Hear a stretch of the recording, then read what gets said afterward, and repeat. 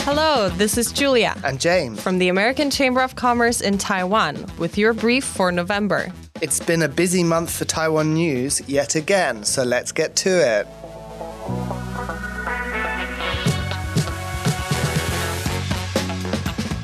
U.S. lawmakers introduce Taiwan bills. China extends Taiwan trade probe. Taiwan hosts East Asia's largest Pride March. And Taiwan ranked 5th globally for wealth. These are some of the stories covered in this month's news brief from the American Chamber of Commerce in Taiwan. U.S. lawmakers introduced Taiwan bills. On October 19th, 4 American congressmen, 2 senators and 2 members of the House of Representatives, formally introduced legislation to address the issue of double taxation between the United States and Taiwan. The bill builds on the U.S.-Taiwan Expedited Double Tax Relief Act, which was passed by the Senate Finance Committee in September. 2 days later, Senators Marco Rubio and Jeff Merkley introduced the Taiwan Relations Reinforcements Act.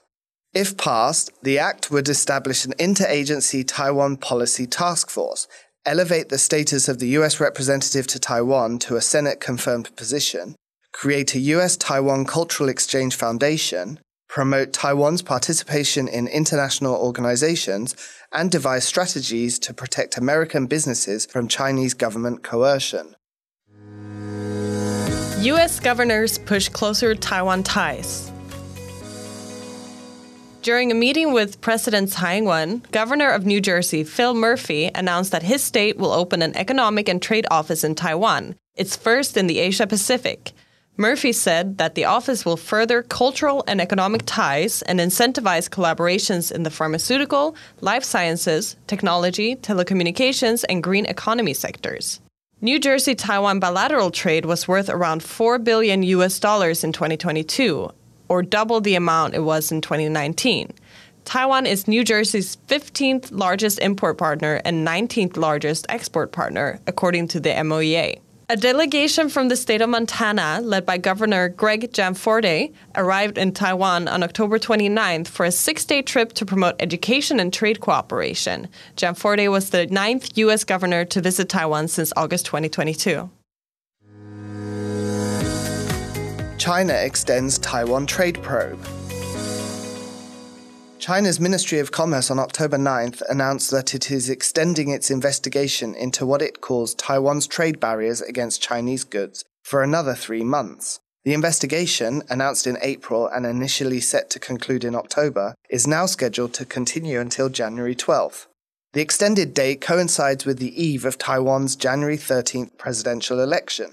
While Beijing has cited case complexity as the reasoning behind the extension, geopolitical analysts have raised concerns that the extension amounts to interference in Taiwan's elections. Responding to the announcement, Taiwan's Mainland Affairs Council called on Beijing to refrain from politicizing trade ties and encourage the resolution of issues through established WTO mechanisms. Taiwan currently applies import restrictions on more than 2,400 products from China.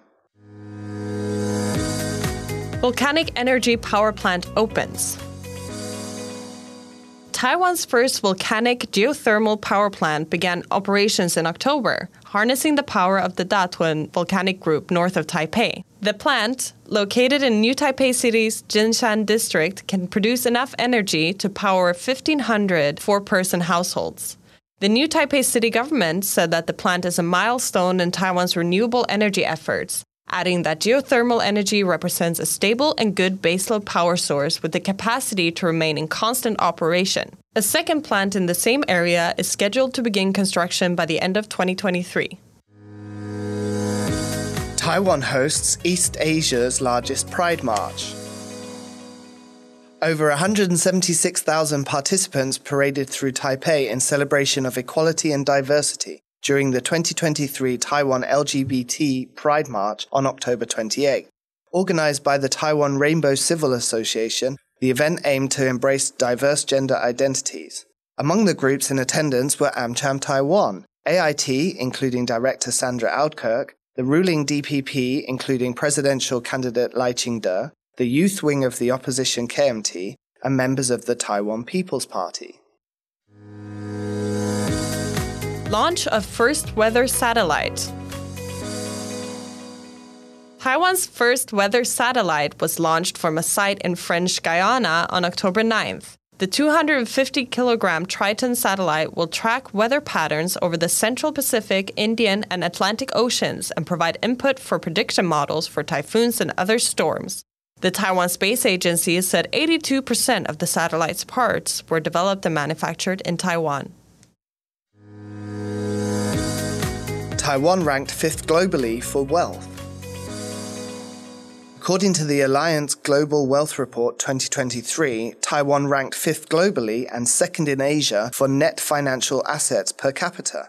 Taiwan's total in that category increased by 3.1% last year, reaching €141,600. The report placed the US in first place at just over €250,000, followed by Switzerland, Denmark, Singapore, and Taiwan. In Asia, Japan ranked 11th, South Korea 22nd, and China 34th. Among the top 5, only Taiwan and Singapore experienced an increase in net assets last year, while the US, Denmark, and Switzerland all saw declines. T-Star acquisition nearing completion.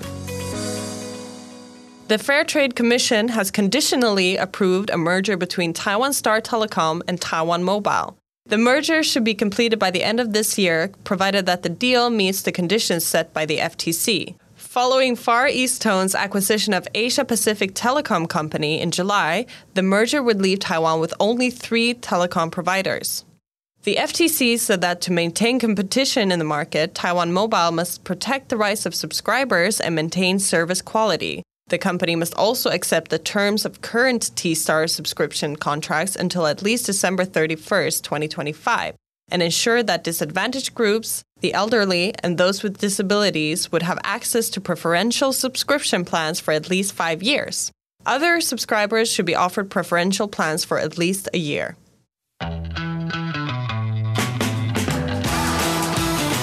These were the major stories this month, brought to you by the American Chamber of Commerce in Taiwan. You can also listen to our Executive Suite interviews with leading personalities in the business world. This month, I spoke to Deborah Bell at Micron Technology on getting ahead as a woman in the semiconductor industry. And visit Topics Online to read more in-depth reporting from us. This podcast is made with help from Ghost Island Media. Happy Thanksgiving!